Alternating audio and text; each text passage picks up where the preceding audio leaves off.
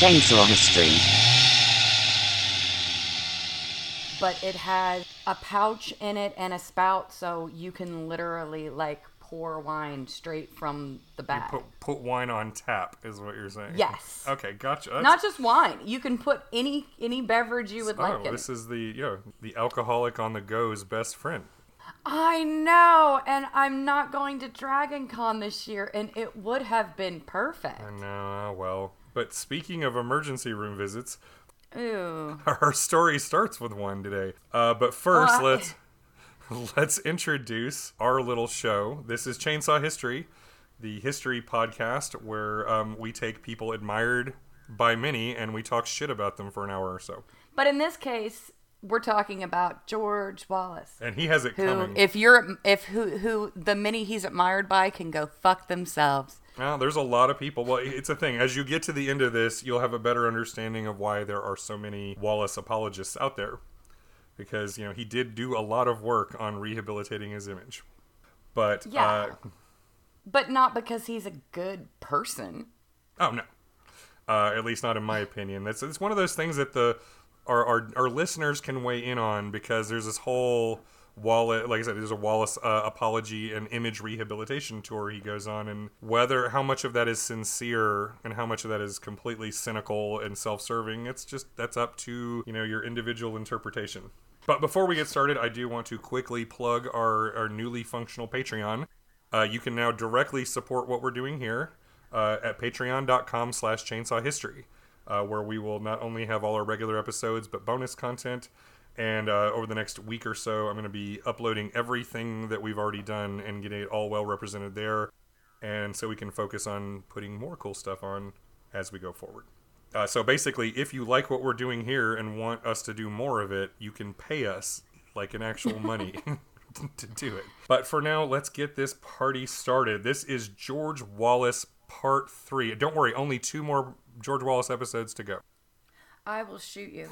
I swear to God. That is a joke. This is it. I will shoot you just like that fucking guy shot George Wallace. We'll do an entire episode where he's just like laying in bed shitting himself. Ugh. All right, let's set the stage. Back in 2014, the Rock Island Auction Company in Illinois put up a historical collectible for sale. A 5-shot snub-nose .38 revolver. The company described the gun this way. Quote, "Very fine, minor edge and high spot wear with some scratches and scrapes on the side of the cylinder where it hit the ground when it was wrestled away. A very unique and somewhat infamous historic revolver." Unquote. This gun and the man who once held it arguably changed the course of American history. Whoever the hell bought the gun at this auction agreed, because it sold. It was like in the 1970s, this gun originally sold for less than $100. In 2014, it auctioned off for $28,750. Nice. That's quite a markup. Yeah. Police leadership in the area had no idea the gun had been transferred to private hands and then auctioned. So the cops in Maryland started fighting to get possession of the gun back legally. Quote, "This item of evidence has historic significance not only to the police department but to our nation's history." Unquote. Captain Mark Alexander was quoted by the Washington Post. The pistol, of course, was the one that almost killed Alabama Governor George Wallace and instead put him in a wheelchair for the rest of his life. So somebody thought it was worth nearly $30,000, like a year's salary for many people, just to own this pistol that shot Wallace. Well, and it's hard. Who knows what this Some people have money and priorities. I mean, it's like, I guess, I'd just be interested to know what their motivation was. Like, were they a Wallace fan? Are they just a history thing? Are they fascinated with, like, assassins and murder? I mean, there's a true crime. Like, there's a whole lot of ways it could go. So I'm not going to judge the rich person too harshly, even though just, like, paying a bunch of money for just some weird artifact. I don't know how to feel about that. Seems like there could be much better uses for, like, $28,000 than owning a gun. But whatever. It belongs in a museum. Because there actually are museums for that. Oh, absolutely. This is our third and final, I promise, episode on George Wallace. And I'll let one Forrest Gump catch us up to where we left off.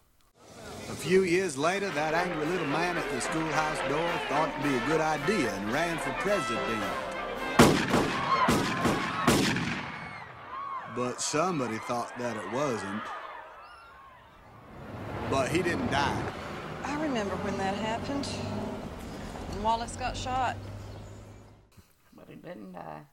Much to the disappointment of many. Yeah, much to the disappointment of the guy who was trying to kill him.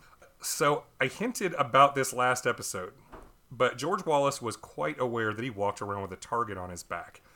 He knew he was a controversial figure in an era which controversial figures kept getting shot. JFK, RFK, MLK. Good news is Wallace had no K's going on. I mean, the KKK. Yeah. He was He big. had 3 of them They going had on. had a lot of fans there, that's for sure. He'd already inspired violence against others with his words, and he talked about possible assassination attempts while out on the campaign trail. The amazing irony about the Wallace shooting on May 15th, 1972, was that his would-be murderer didn't care any more about George's politics and messaging than George did himself. They both did it for the same reason: attention. That is so sad. And Yeah. so gross. So let's continue our break from talking about Wallace and instead focus on a guy named Arthur Bremer. From the modern hellscape we currently live in, most of us know what an incel is, an involuntary celibate. But unlike, say, an Elliot Rodger, Bremer did not take his frustration and rage out on women. He was an unremarkable loner in his early years, and he claimed, probably accurately, that no one ever noticed me or took an interest in me. He was terrible at conversation, had a weird laugh, and generally creeped people out. At one point, he was demoted from his high school job as a busboy in an athletic club and asked to work in the kitchen because customers complained about Bremer muttering to himself. So, like, you're trying to eat your pricey dinner at the club, and then some weirdo busboy, I'm gonna fucking kill them all. I'm gonna shoot them. You know, who knows what he was saying or what talking about, but, like, that's kind of unsettling. Sounds like the poor guy needed some meds. Well, yeah, I mean, very clearly he was disturbed and also just, he was, and it's very, possibly, could have been neuroatypical. He didn't interface well with other people. So, maybe I'm going to show you the mug shot of Arthur Herman Bremer, and I'd like you to describe him for our audience. So, if you can look at your phone for a second and see if you can get a look at this guy. This is the face of our cold-blooded killer. Right after he got arrested. That kind of tracks. He weirdly looks like if Ted Bundy and the Golden State Killer had a baby. Yeah, he's got that kind of soft chin, glasses, kind of wavy blonde hair. I mean, if you had to, like, put him in a lineup with some people from the 70s and say, pick which one's going to be a murderer, I might have picked that dude. Bremer had precisely one attempt at a relationship with a woman. According to David Montgomery of the Washington Post, quote, when he finally got a girlfriend, she was 16, he was 21. Soon his quirky, intense behavior became too much for her. She later told reporters she was embarrassed by the way he yelled and stamped his feet at a Blood, Sweat, and Tears concert. She broke up with him. Bremer was devastated. He shaved his head to get her attention and considered suicide, he wrote in his diary, unquote. So, this teenage girl dates a 21-year-old guy. He's an idiot. He's a weirdo embarrassing her at a concert, and she's done with it. And then he shaves his head as part of his bid to get her to win her back, because that always works. I mean, how many times? Who among us hasn't shaved our head to win back the affection of a loved one? It's the the Britney Spears school of having a breakdown. You know what? Except she stopped. She stopped with the head shaving. You leave Britney alone, motherfucker. We'll throw down. You know how I feel about Britney Spears. It seems this is the rejection that set him down a dark path. In January of 1972, he quit his job, bought a .38, and sometime in the spring, he opened his diary and wrote the following. Now I start my diary of my personal plot to kill by pistol either Richard Nixon or George Wallace. How will the news associations describe me? An unemployed painter? An unemployed part-time busboy? A college, still can't spell it, dropout. I have it. An unemployed malcontent who fancies himself a writer. Unquote. That's straight from his lunatic diary he was keeping this whole time. Oh, fuck. So really what you're saying is he should have gone after Nixon. Well, Nixon, here's the thing. Who Bremer killed was less important than the chance to succeed. His first choice was actually Nixon. who he stalked for weeks before deciding security would never allow him to get a close enough shot. And he's a self-confessed lousy shot. Like, in his diary, he mentions putting up a paper target, standing 50 feet away, and he couldn't hit it for shit. He was well aware that he was not great at this, and he needed to get really close if he was going to actually shoot anybody. So in Nixon's security, like, the Secret Service was not interested in letting anybody just walk right up to him. Yeah. He entertained the idea of going after George McGovern, but ultimately settled on Wallace as the ideal victim as time went on. On March 23rd, Bremer attended his first Wallace rally in Milwaukee, then made his way to New York City for another in April. And then, so it's like, over at this time, he wasn't actually, like, actively trying to kill him. He was just in the kind of predator stalking stage, just trying to see how things were going, scope out his target, and etc. And on May 4th, he declared to his diary that George would have the honor of being Bremer's target. Oh. After that, Bremer kept going to every Wallace rally he could get to. He wrote in his diary that he would have shot through the glass window in Kalamazoo, Michigan, but he was afraid he might injure some teenage girls. Because in his weird head, he's like a hero. He's not out to hurt anybody except his intended target. You know what? He doesn't want to hurt girls. He's all about shooting George Wallace and Nixon. So far, I'm for him. You might be a psychotic, weird little dude, but you know what? At least you're trying to direct your anger and hatred and psychotic tendencies for good. Well, sort of. So far, I'm more about this guy than I am George Wallace. Except that he doesn't actually care about the fact that these people are evil. He only cares that they're famous and that killing them would make him famous. Well, whatever, Jamie. You can't have everything. All right, fine. He's the hero you needed today. He's the... Whatever. You know, this poor autistic, psychotic kid that obviously needed help. Most of these fuckers go out and kill women. He was just like, I want to kill Nixon or George Wallace. So far, I'm like, you know what? He might not have been able to look at a woman directly enough to shoot her. But like I said, he wasn't interested. Like I said, he wasn't angry at women. He was sort of angry at the world. Like, his diary really paints a picture like the world passed him by and didn't give him the attention. So it wasn't focused on that. And that's why the idea was to punish the world, to take out somebody important and put his name out there, you know, that he would matter.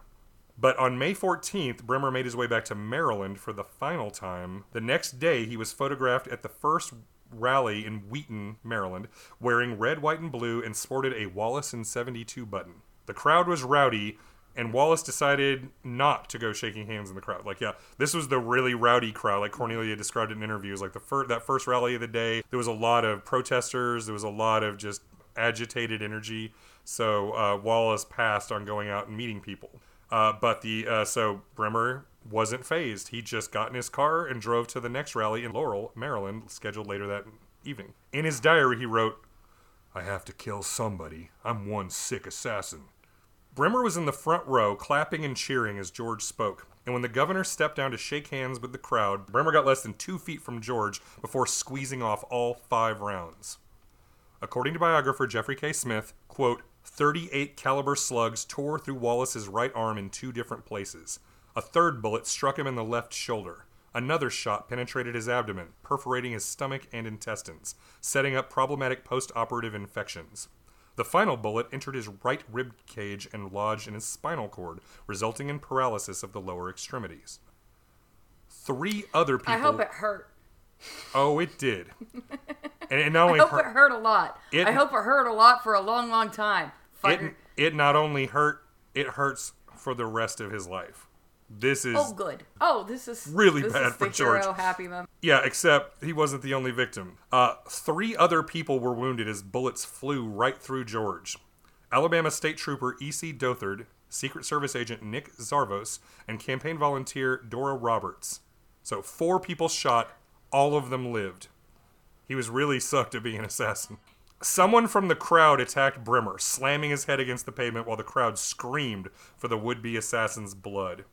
And once rescued from the mob and safely in police custody, Bremer had only one question. Do you think they'll buy my book? Literally the first thing he had to say. No, he sucks too. That's gross. All these people suck. Everybody in this whole story. That's the thing. It's like I'm to this point where it's like we're past. Yeah, the only person I liked in this whole thing so far was Big Jim, and he's no longer a part of this story. Nope. So, yeah, everybody's terrible. Moving along. Right now, only Big Jim's niece. Big Jim's niece, Cornelia, happens to be married to George. And this is like, Yeah, well, she's a traitor. And she dove on top of him to protect him. We'll say that, like... She's brave. She covered him with her own body, thinking Misguided, that more shots would be fired. but brave. Yeah, she did it. However, I'll be interested to hear how your opinion on Cornelia evolves as we go, too. So, as George sped off by ambulance, someone from the Wallace campaign got on the loudspeaker. Governor Wallace will live. Just vote for Wallace on May 16th. The governor remained awake but was delirious and kept asking, "Am I shot?" The answer was yes, each time. Not enough. He wasn't shot enough. It was a 5-hour operation to save his life, repairing as much damage as they could, but also confirming the spinal injury.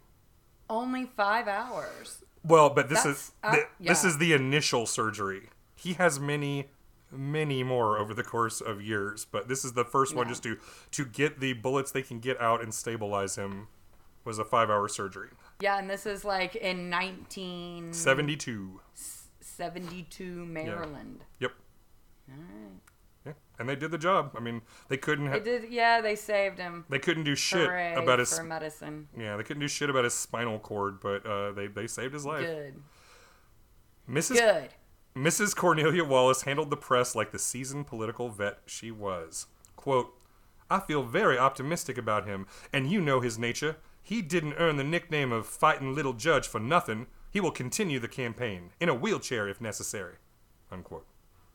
And that he did. When Richard Nixon called the First Lady of Alabama to express his sympathies and encouragement, she let the president know that George would likely be back on the campaign trail running against him soon.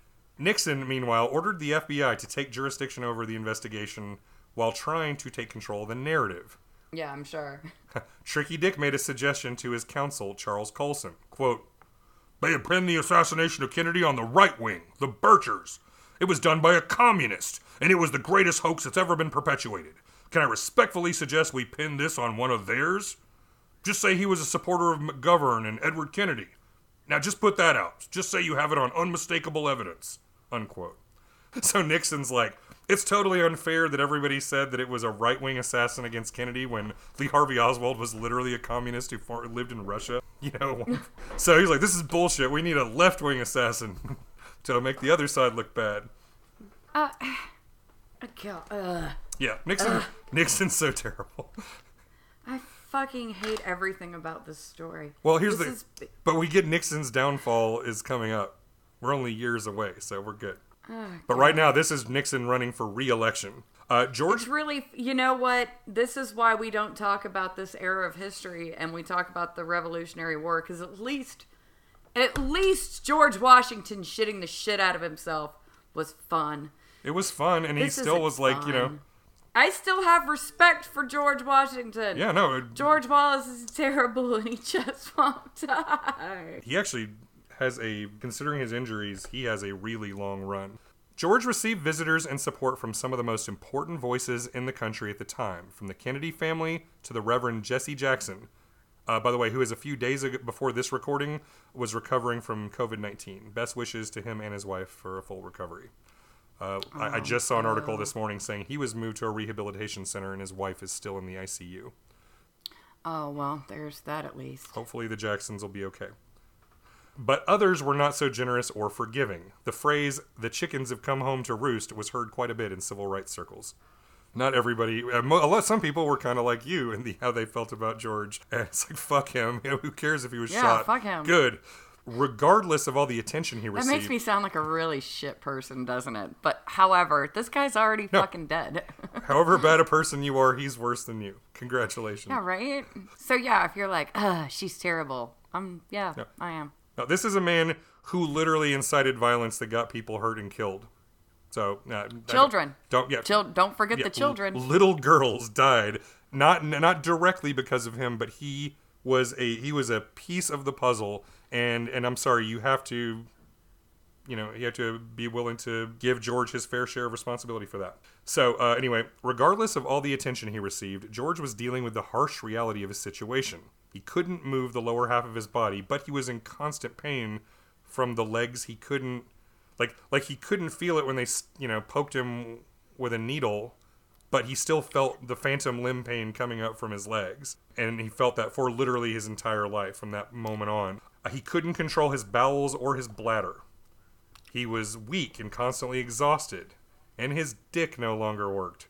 Something that's not often great for a married couple. Dun, dun. Yep. So that was Karma. That was the end of She'd be a bitch. all the hot sex he was having with the smoking hot Cornelia was at an end. You know what? That was for Lurleen, motherfucker. I hope that your dick not working was specifically for Lurleen. You asshole. Yeah. Yeah. I don't like him, Jamie. I don't like him at all. I noticed.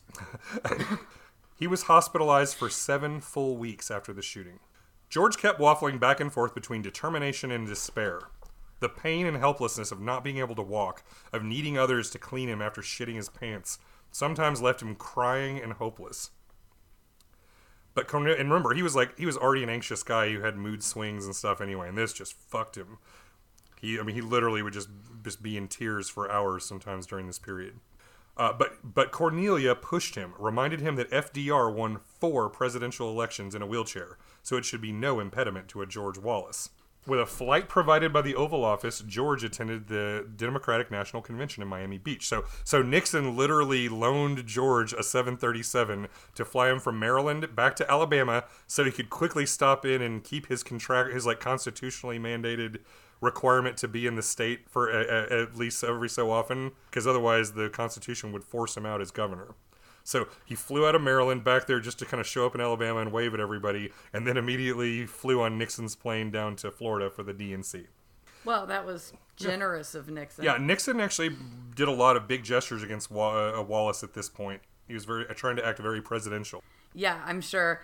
But again, I'm sure it also didn't hurt him to look generous. No, this is the point. He already, behind the scenes, he was all about fucking Wallace over, but, in front of the cameras, he had to do all the right things. He was president, and he needed to act presidential. And George was scheduled to speak, despite the fact he was racked with, nausea caused by an abdominal abscess.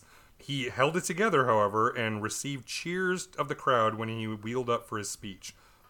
No one is against quality education in this country, but the Gallup poll, the Harris poll, and every other poll shows that 75 to 85% of the American people are against the senseless, asinine busing of little school children to achieve racial balance throughout the United States. I can tell you that any party that doesn't confront this issue and confront it in the right manner is going to be in jeopardy as far as success is concerned this coming November.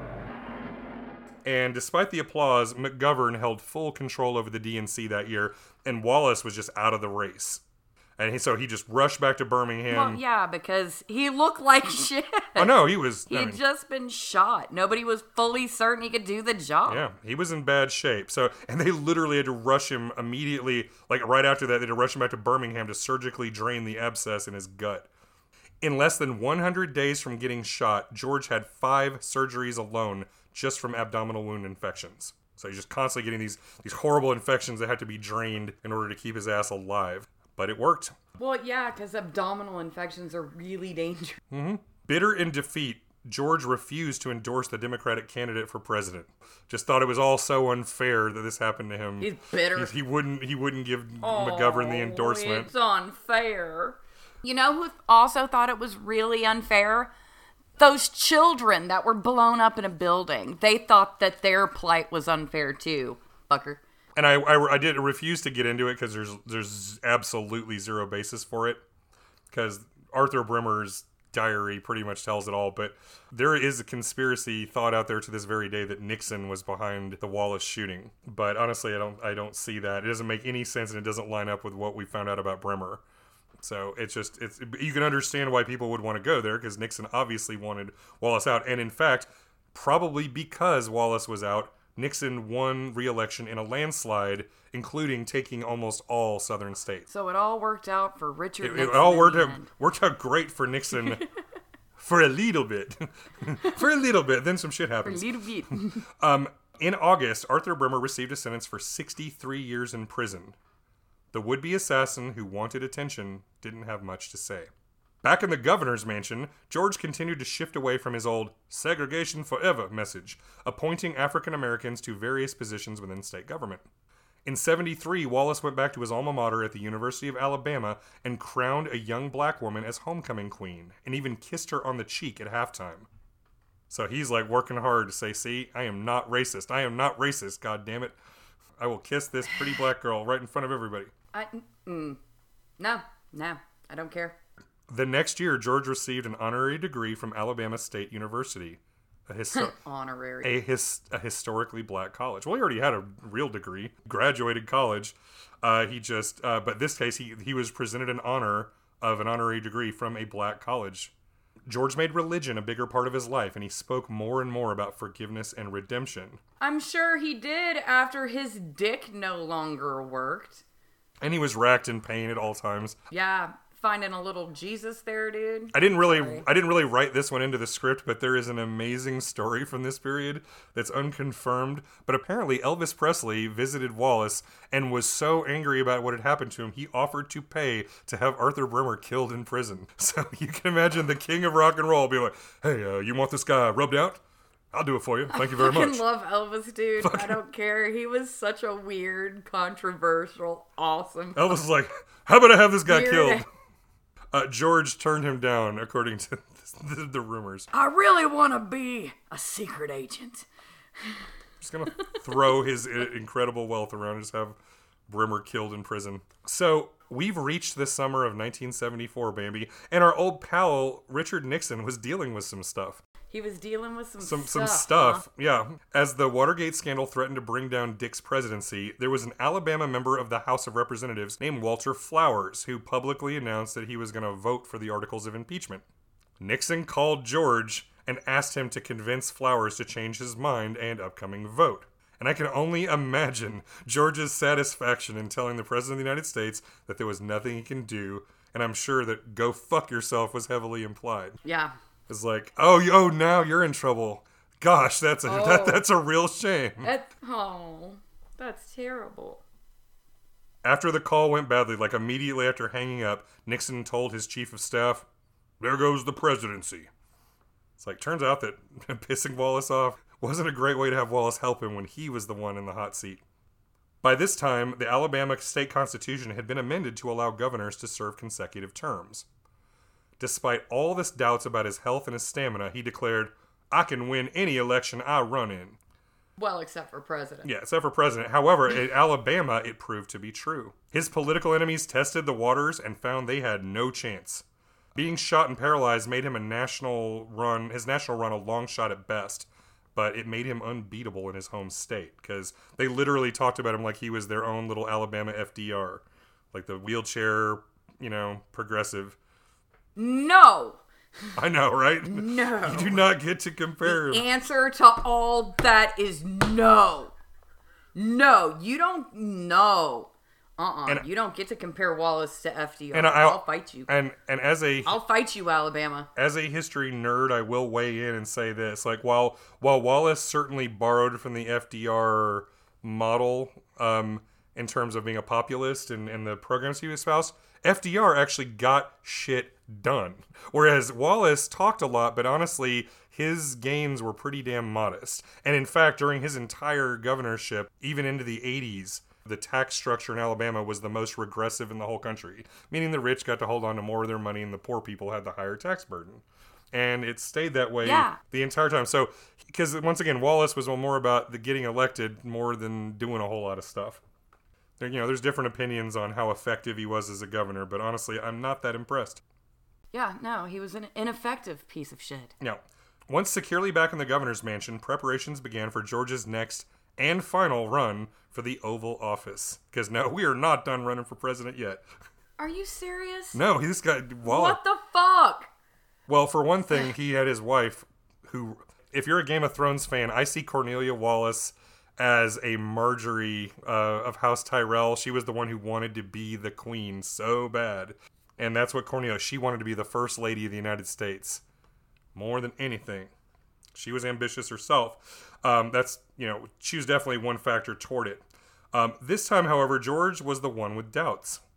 He understood his personal limitations all too well, but like I said, his family and his association pushed him. Like his brother Gerald really wanted those sweet campaign donations to come rolling in so he could skim off the top per usual. Yeah, I'm sure.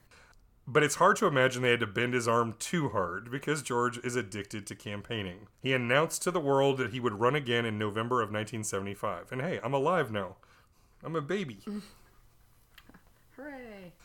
When primary season began, George was off to a strong start. Nixon's Vice President Gerald Ford was now in the hot seat, and the Democrats had a very strong chance to take him down. Because, Ford pardoning Nixon did not make Ford the most popular guy. That was like an instant black mark against him. Many considered George the frontrunner in the whole election, but on the trail he just wasn't quite the same man from 4 years before. He was less focused, less energetic, less intense, and so were the crowds. The kinder, gentler Wallace just didn't have the same appeal as the fiery racist from the 1960s. I'm sure he seemed a lot less energetic from his wheelchair. Yeah, from his wheelchair, and remember, too, he is doped up, like, constantly. And in pain. Yeah, he's in pain and on narcotics at all times. So he's pushing through all this shit. He's doing his best. But in terms of a presidential campaign, he just doesn't have it together. Shortly before the Florida Democratic primary, an Alabama state trooper with 2 left feet fucked up George's presidential ambitions for the last time. So there were 2 of these state troopers who were acting as his bodyguards and attendants, and they were putting his wheelchair up in the governor's plane. And one guy dropped him, and then they fell on top of him and broke his leg on national television. Now, the good news is George didn't really feel it. Like, he was just in the normal amount of pain. Yeah, but still. But still, that really sucked. So, for all attempts at showing that George could be strong and wasn't vulnerable, like that image of him being dropped and laying on the ground just killed that. It's like the nation saw Wallace as a vulnerable cripple, an image that wouldn't jive with the public's perception of a strong American president. Which FDR, by the way, did not do. Half the time you saw him, he was standing at a podium. Well, that's the thing. Yeah, they kept comparing him to FDR, but FDR existed before television and with the press completely on his side and willing to hide his condition. So they just had all these pictures of him. So only the people who were directly around really knew. The newspapers and radio never covered FDR's his condition. It wasn't until really after he died that anyone even really knew he was paralyzed. I mean, the general public was kept in... Yeah, it was a really amazingly well-kept secret, yeah. Yeah, so the fact that they want to compare him to FDR, it's like, nah, man, American people didn't know he was a cripple. No, there's a bunch of stories of shit going on with American presidents before the television. Like TV changed everything. So also ruining everything for George was another Southern governor running for the top spot. Peanut farmer and Navy vet Jimmy Carter. Former governor of our state. The best ex-president we've ever had. Not best president, best ex-president. He is an actual good person as far as we can tell. Jimmy Carter might have had a complicated presidency, but he's actually a decent person. Yeah. And he's so fucking small. He's like a teeny little miniature man. Now, at the time, Carter had some shit to say about the Wallace stewardship of Alabama. Quote, Alabama has some of the most regressive tax structure in the country, and federal courts there run in many aspects of state government. Wallace hasn't solved the many problems in Alabama, and thus can't be trusted to do any better for the nation. Unquote. Yay, Jimmy Carter. And he wasn't wrong, and Carter beat George in Florida and North Carolina. Now, in Wisconsin, some protesters showed up to a Wallace rally sitting in wheelchairs and wearing masks meant to look like Arthur Bremer, which is, damn, that's cold. Okay. They're like, these guys wheeled in wearing assassin masks, sitting there in wheelchairs just trying to fuck with him. I mean, it's funny. It's not very nice, but it is funny. That's a weird... That's a little harsh. That's a weird protest move. In June, George... That is a weird protest move. I will make fun of your paralysis. In June, George formally withdrew from the race and gave a weak endorsement to the Georgia governor. And, of course, Carter won the national election. I remember our dad always said he didn't vote for Carter, he voted against Ford. Because, once again, pardoning Nixon was the unforgivable sin. Now, if this wasn't enough for George, his second marriage ended, and it was ugly. He was constantly accusing Cornelia of fucking aides and bodyguards. And meanwhile... Which I'm sure she might have been. She might have been. You know. And meanwhile, she found out that he was, on the phone late at night with ladies and ex-girlfriends and stuff. And so she tapped his phone and got tapes of these conversations he was having and planned to use them in court to get a nice divorce settlement.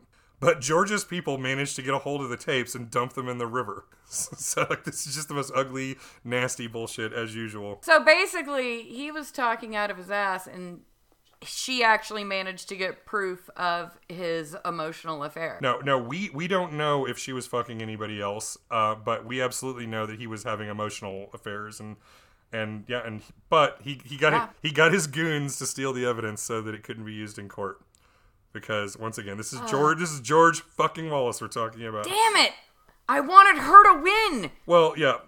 So their once beautiful marriage ended with an ugly legal battle and only a $75,000 cash settlement for Cornelia. That fucking sucks. Yeah, she got boned. None of this story even gets any better. Oh, let's keep going. Just keep plugging away at it. Now, in case you didn't get a sense of Cornelia's own ambition, she immediately decided to follow in Lurlene's footsteps and run for governor of Alabama herself. She finished dead last. Wah, wah, wah. But you know what? Fuck her. I'm not her fan. She wasn't a good person either. No, she sucks. She just wanted to be first lady, and then when that wasn't enough, she's like, well, it worked for Lurleen. Maybe I can be governor. No. Yeah, that's not how government works. Lurleen shouldn't have even been president. When they elected... Governor. Anything. When they elected Lurleen... They elected Lurleen just to have George be the real governor, the one actually making decisions. So George was politically finished, right? He couldn't serve a third consecutive term as governor under the state constitution. So as of 1978, he had to decide on his next move. Then a retiring Alabama senator 1978, so I'm alive now. Yeah, you're alive. You're a baby. I'm a baby.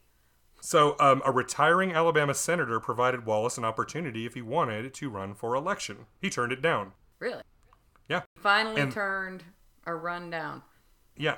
And then, only a few weeks later, the junior senator from Alabama, Jim Allen, had a heart attack and dropped dead. The governor offered George the appointment, so he wouldn't even have to run. He could just instantly become a senator for the state of Alabama. Again, George said no. Yeah, because he didn't want the work. The running was the fun part. Yeah, well, that's the thing. We can speculate on the reasons, but George didn't want to be a senator. I mean, it could just be that after so many years of being the top guy in Alabama, that being a member of the legislature, even at the federal level, might have felt like a step down. Like just being one guy in a room with 99 other people. Having to do work. Yeah, having to do actual work, well, in actual theory. Work. He doesn't actually like to do the work. He likes to campaign. So if he turned down the campaign, then of course he would turn down the actual job part of the job. I mean... But before we criticize George too harshly, let's remember we have lots of senators in office right now who don't do jack shit. What? No, they all suck. I mean, that's the thing. I mean, we know how badly George Wallace sucks. At least at this point, anyone else we could get in there would be better just by default. Yeah. So who knows? But for whatever reason, George retired from politics. Hooray! Or did he? Oh my God. He took a position with the University of Alabama in Birmingham. Remember, they're the ones who removed his name from the PE building earlier this year. But he was working basically as a fundraiser. He was very good at raising money, and so he got a lot for the university. Now, one surprising development, in March of 1981, People magazine revealed that the 61-year-old paralyzed former governor was engaged to a 32-year-old country singer named Lisa Taylor. So Lisa was a chick, she used to entertain, she was like one of the singers and entertainers at Wallace rallies for years. So she'd been around George a really long time. So he got engaged to her. She is literally like almost 30 years his junior. Sounds about right. Now his ex, Cornelia, was a bit salty about this engagement. Now, lots of Alabamians no longer thought of the former First Lady in a positive light after the public and bitter divorce. But she claimed she wasn't simply trying to wreck his new romance. Her quote in People magazine, quote, "I have not given up hope of a reconciliation. I made a commitment to be a wife, and that's what I really want to be, unquote. Oh my God. I'm not trying to fuck this up. No, she's not a good person either. These are all bad people. Everybody just sucks. There is nothing good in this story. Meanwhile, poor Big Jim is still alive, but just drinking himself to death, and he's like... I don't even want to talk about Big Jim. It breaks my heart. Yeah, we talked about him last week. Now, the article by Joyce Leviton, this is, People Magazine, was a bit cynical as to everyone's true motives. Quote, "You don't say." Cornelia has lost many of her sympathizers in Alabama, but the suspicion there is widespread that George's new love match was made to serve his ambitions and Lisa's. Around Montgomery, it is taken for granted that Wallace intends to announce a 4th term as governor this year, perhaps on July 4th, and that a pretty down-home bride would therefore be an asset. Unquote. Now, George never described his courtship in a positive light. He'd known Lisa Taylor for years from the campaign trail, like I already said, and he was quoted as saying, "She started calling me as soon as my divorce with Cornelia was final. I finally gave in." And they say romance was dead in the 80s. Oh my God. I gave in to that bitch, whatever. I married her.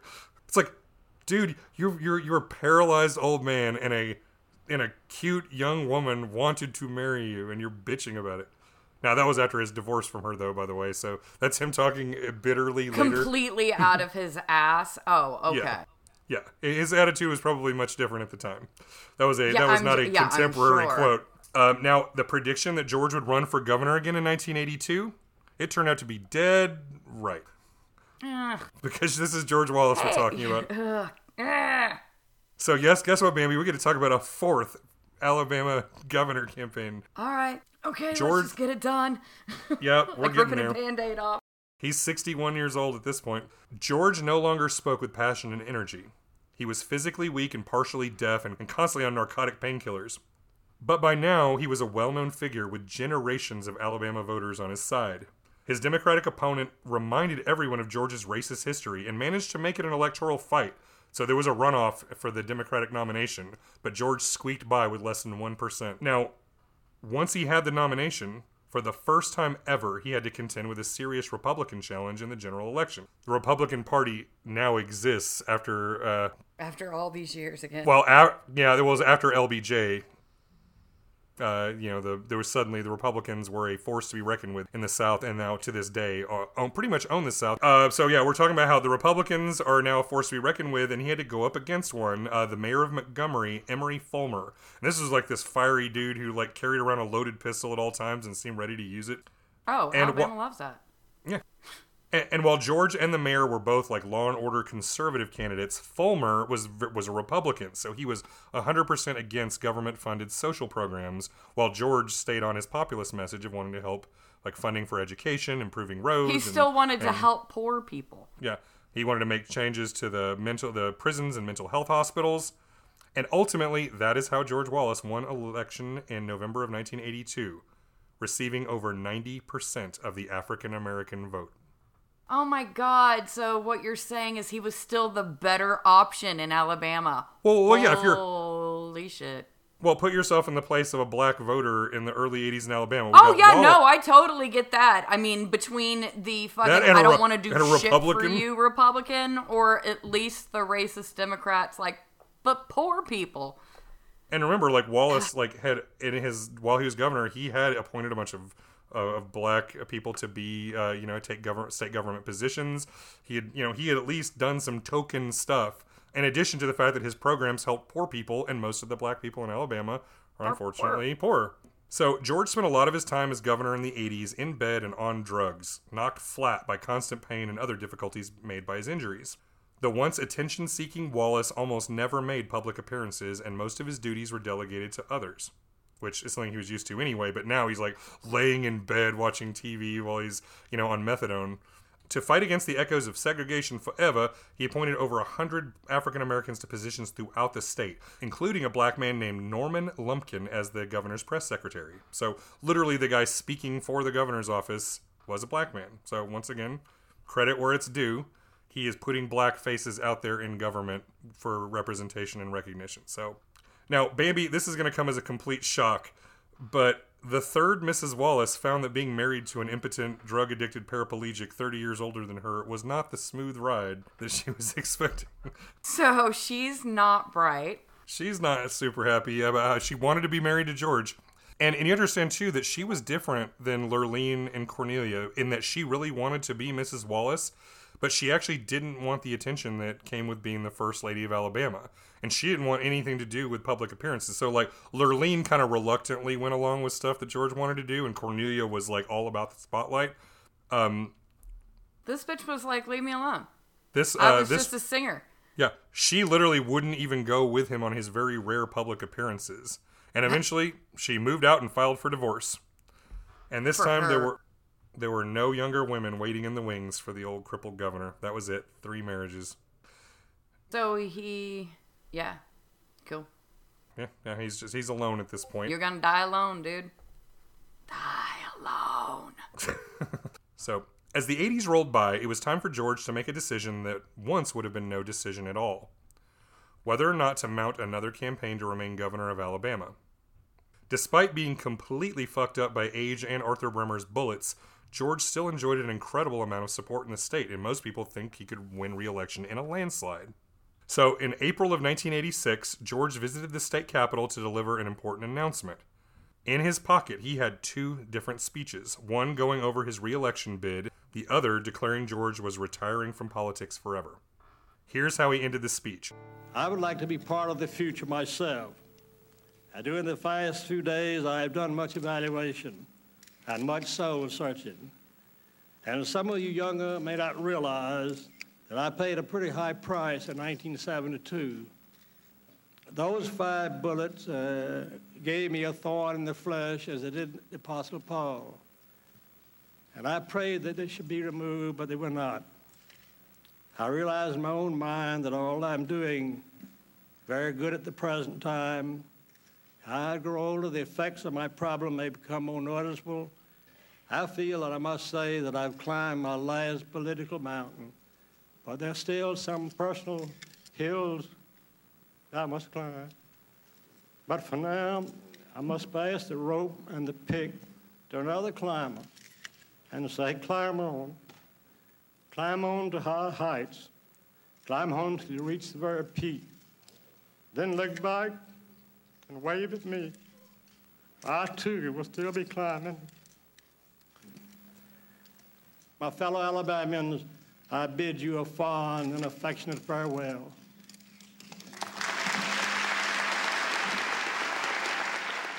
He's like choked up and crying. There's literally the sounds of other people crying in the room. So, for the first time since he was a small child, George Wallace had no plans to run for public office, even though he basically could have just walked back into the governor's mansion. But at this point, his health really was getting bad. Okay. And he actually had to admit that it was a job. It's a job that you have to actually work, and He no couldn't. longer capable of. Yeah, he couldn't do. What little he was already doing, he felt like he couldn't do. And the fact is, like, he's slurring his speech a little bit because, like, well, at this point he's also suffering from Parkinson's disease on top of every fucking thing else. So he's just all fucked up. It's hard to even talk. He's almost completely deaf. So Karma's a real bitch.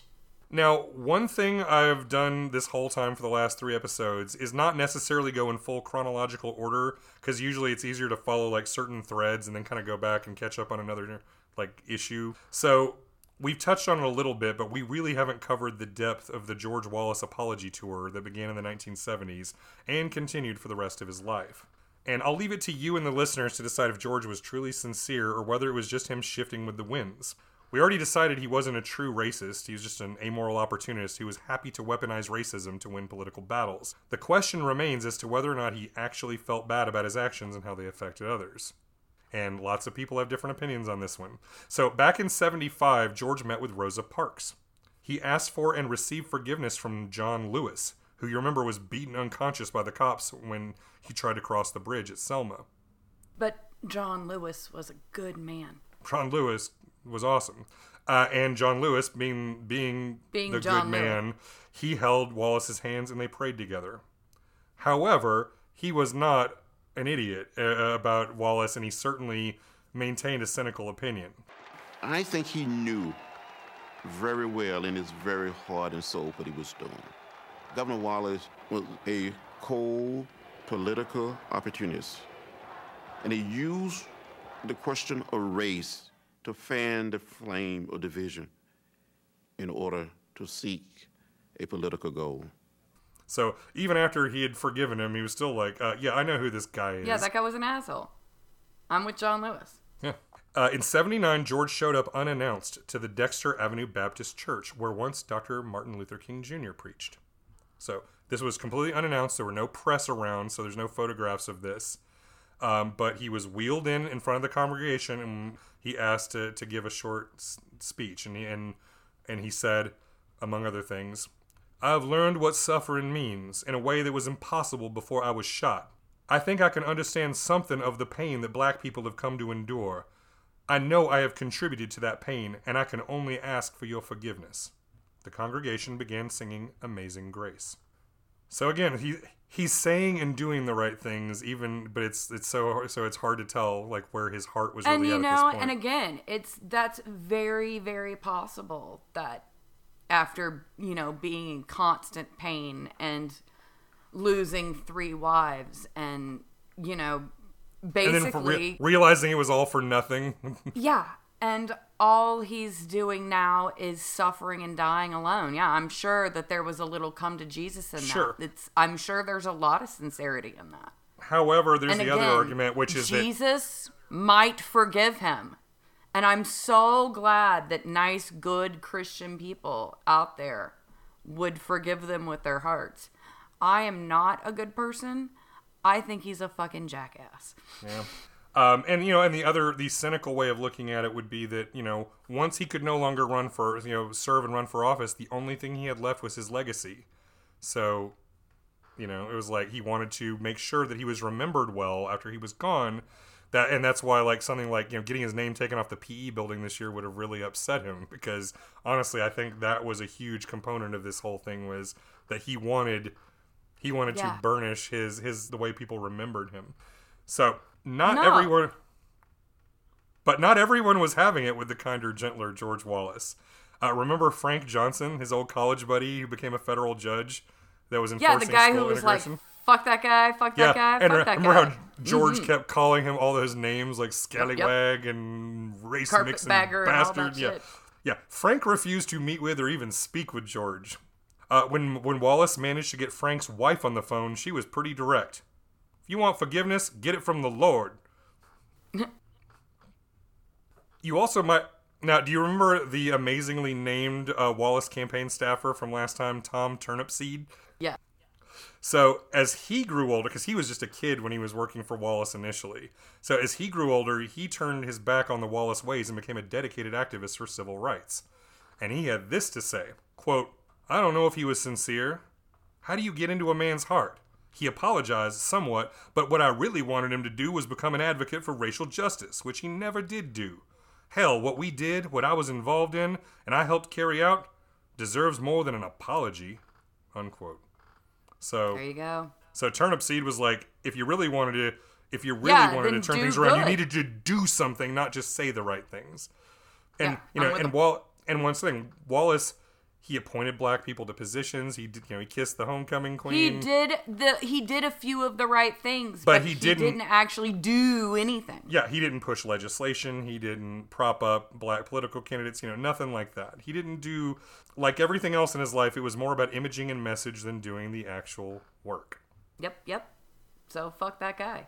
Fuck that guy. Once he was out of the governor's mansion, George spent most of his time at home and in bed, watching TV, with 2 black men working as his home health care and life assistants. They fed him, moved him, cleaned him, dosed his medications, and lit his cigars.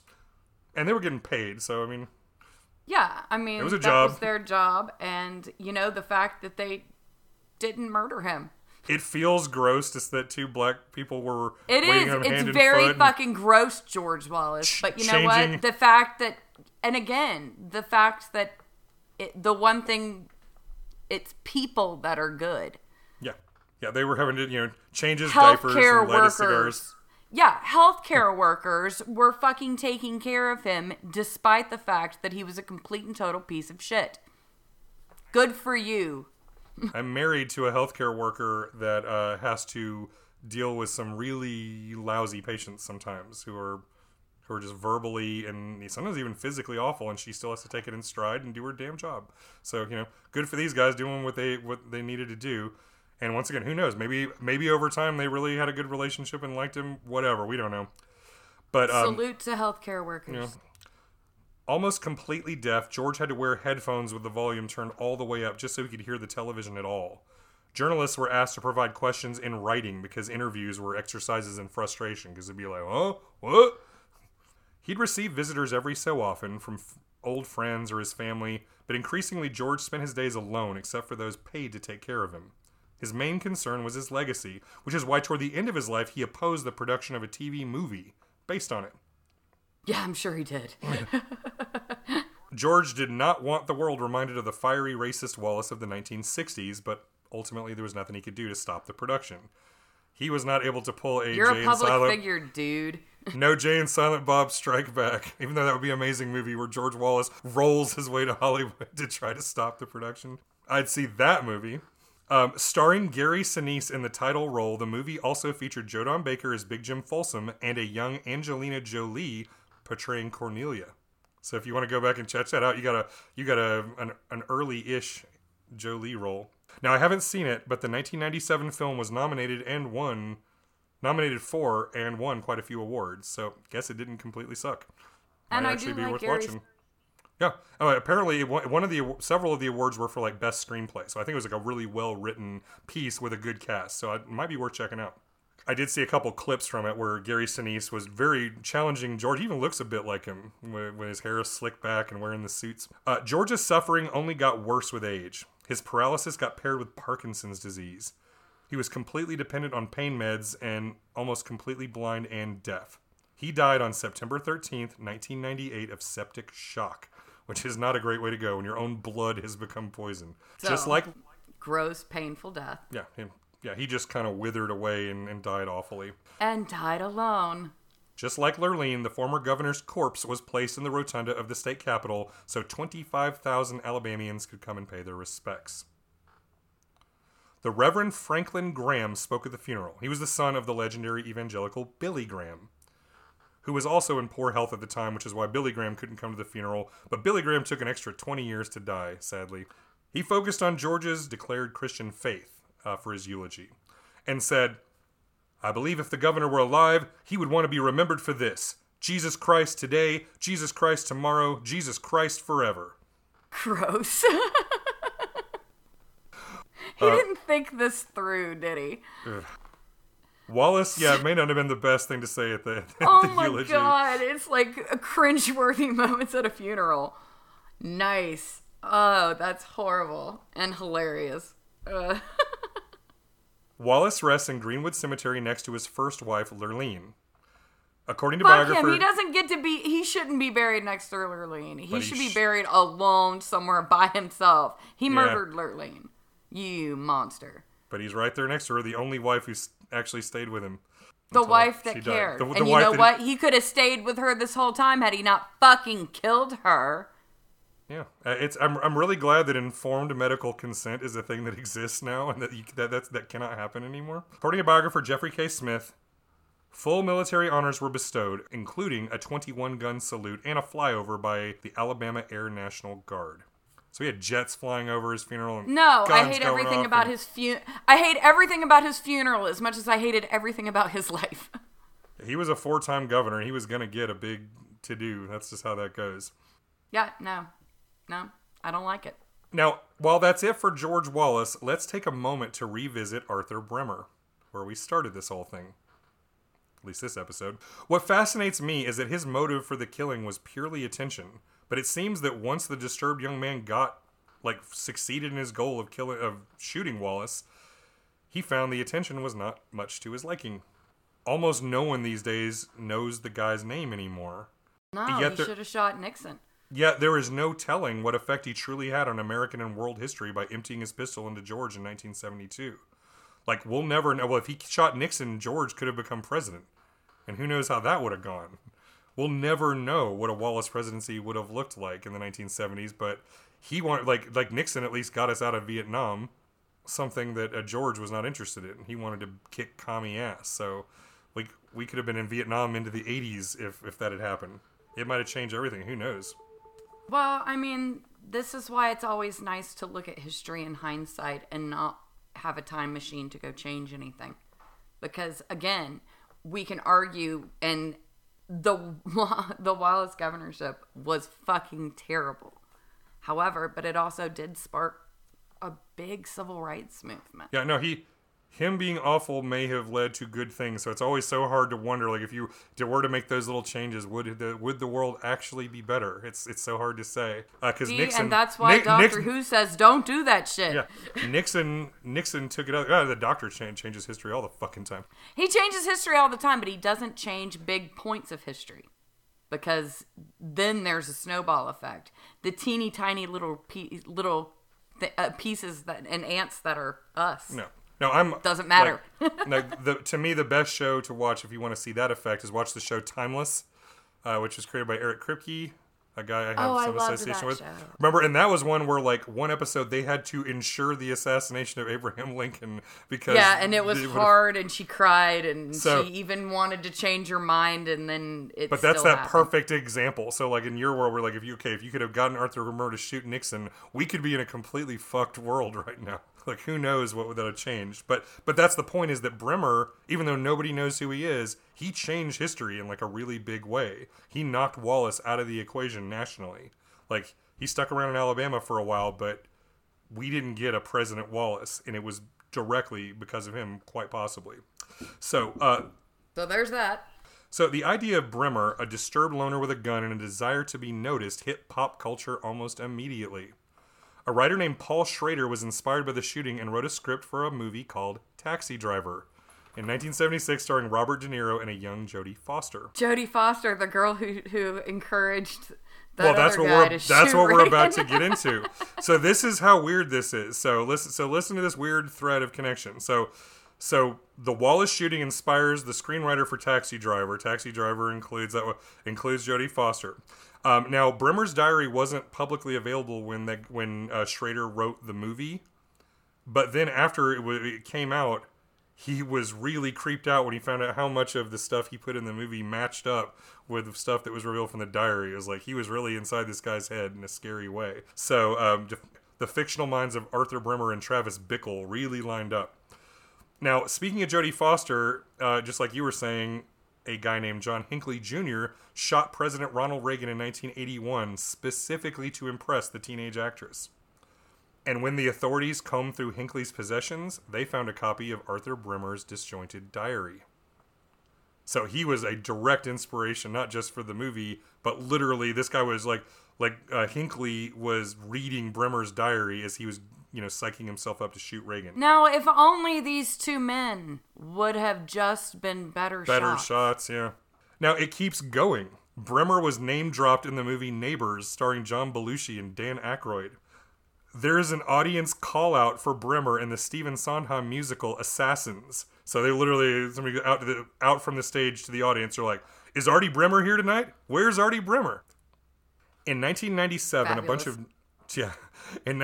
bunch of Nixon's White House tapes were released to the public. Now, I really wanted to get the audio, but the Nixon Presidential Library Online hasn't gotten around to making them all easily accessible. But according to journalist David Montgomery of the Washington Post, Tricky Dick immediately asked, after the Bremer shooting, is he a left-winger or a right-winger? Nixon asked White House hatchet man and special counsel Charles Colson on the night of the shooting. Well, we think he's going to be a left-winger by the time we get through, Colson said. Good, Nixon said, chuckling. Keep it that. So, now it's official that Nixon was literally trying to control the narrative around the shooting just to help his campaign. Because, once again, everyone in this story sucks. Except for, perhaps, Peter Gabriel. Peter Gabriel? Peter Gabriel read Arthur Bremer's diary and decided to write a song inspired of it called Family Snapshot that was released in 1980. Which, when... we're going to actually ride out on that when the episode ends instead of our usual chainsaw sounds. I'm going to put, a little short clip from Family Snapshot. From Peter Gabriel. Peter Gabriel, because this is how weird this story is, that even fucking Peter Gabriel comes into the mix. Now, as for Brimmer himself, he was originally scheduled for release in 2025, but he spent decades as a model prisoner, earning a ridiculous number of credits for good behavior. He was granted parole on November 9th, 2007, after serving 35 years in prison. And he was the first American would-be assassin to ever be released on parole. Now, since then, John Hinckley Jr. has also been released from the mental health facility, so they could technically hang out one day if they ever wanted to. Yeah, John Hinckley, you can actually go online and find clips of John Hinckley Jr. playing songs he's written on the internet and playing the acoustic guitar. It is so, we live in such a fucking strange world. But anyway, all of this just makes me sad. It's just so weird. Brimmer lives in Maryland, where he is a quiet loner whose world-shaking status is unknown to most of the people around him, who simply ignore the old man. His behavior on parole was so exemplary that he asked for and received an exception to one of the terms of his parole. So one of the things they said when he was paroled is he is not allowed to be around any elected official or anyone running for any form of public office. And so, but he had become friends and started working with this guy who later ran for election. Seems reasonable. Yeah, well, it was a totally reasonable rule, considering he's an attempted assassin. But he had become buddies and worked with this guy who decided to run for like some local city council position or something. And so he requested the parole board an exemption, and they gave it to him. They're like, yeah, you can keep hanging out with this guy. It's fine. Because once again, Brimmer, can be friends. Since he was arrested, like, he'd never shown any violence, and he'd been fine since then. There's no indication he's ever wanted to hurt anybody ever again. He also got, like, the mental health treatment that he needed. Oh, he also has had 35 years to find out, like, I got what I wanted. Great. Yeah. Like, so the man who attempted murder and changed world history just to get attention received a visit from a journalist. Brimmer slammed the door in the man's face. Never answered a single one of his letters. And that is it. Him. That's the end of the George Wallace saga. George Wallace finally dies alone. Let's see. So he died in 98. We're in 2021. So yeah, he's been dead since, a long time. Thank you to anyone who's listened all the way through the George Wallace madness and listens to Chainsaw History at all. We've got more episodes coming soon. As I hinted last week, we're going to actually go to Georgia and a story even closer to home. For myself especially. We hope that you will check us out on Patreon, patreon.com/chainsawhistory, where you'll find all our episodes, show notes, and all the bonus stuff that we're going to have available to you. So once again, if we're committed to covering 10 topics in our first season, and then it's really just about the support of our listeners and where things are going, how long we keep this going. So if you like what you're hearing, come over to Patreon, tell us, follow us, and throw a buck at us if you think we're worth it. Yeah, just let us know. You have to, especially because, again, I was going to put out some bonus content and I completely had an anxiety attack about it, froze, and now it's like... And that's what's called practice. I need a thumbs up. You need some... That was practice. We're gonna do some stuff and get you on the treadmill of creating content all the time. So you can also follow me on Twitter at Jamie1KM, or you can go visit my website, jamiechambers.net. And if you go to jamiechambers.tv, I'm planning on doing some Twitch streams coming up where I play some games and just chat with whoever's hanging out. Yeah, and for now, pretty much the only place you guys can find me is going to be on Patreon. Social media is... It's not my thing. It's not where I hang out. So if you want to interact with you'll Bambi, have to, if you want to hang out with me, you're gonna have to do it on Patreon. Now, and also, we had to build up to it, but we are going to have our own Discord server as well, which will be another place you can chat with Bambi. Because I have a Discord. Yeah, I have an app on my phone and everything. I'll load it up. So that's the thing we're gonna do. That's one Ready of the to go. One of the projects for this coming month is to get the website and the Discord server and all that stuff squared away. So, once again, as far as charity to support, I am continuing for the whole George Wallace series to ask listeners to check out the United Mine Workers of America Strike Fund. Let's keep it short, but basically they are a mine in Alabama where they got bought out by these hedge fund douchebags, and the conditions and pay are ridiculously low, like even not competitive in their own area. So they do a lot of dangerous work, and we're asked to do it, and these people on the other end didn't meet their obligations to their workers. So now there's a strike going on that they think might go even past the holidays and into the winter. So if you want to help them out, make sure they have food, money, and Christmas presents for their kids. You can check them out. You can check the show notes or look for UMWA Strike Fund for more information on how you can help. Yeah, and again, for this entire series, I've decided it's, the world has gone completely batshit. Take care of yourselves. Take care of the people around you.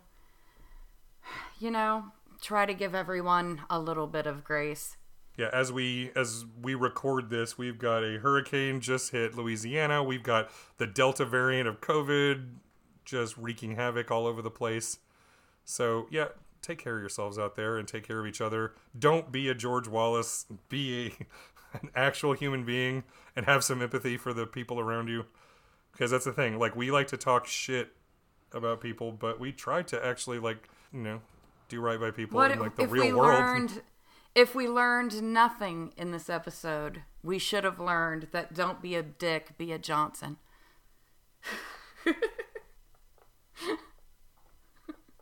You're shaking your head at that one, Jamie. I thought it was pretty good.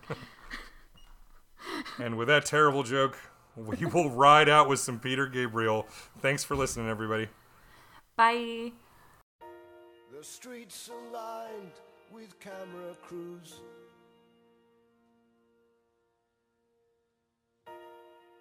Everywhere he goes is news.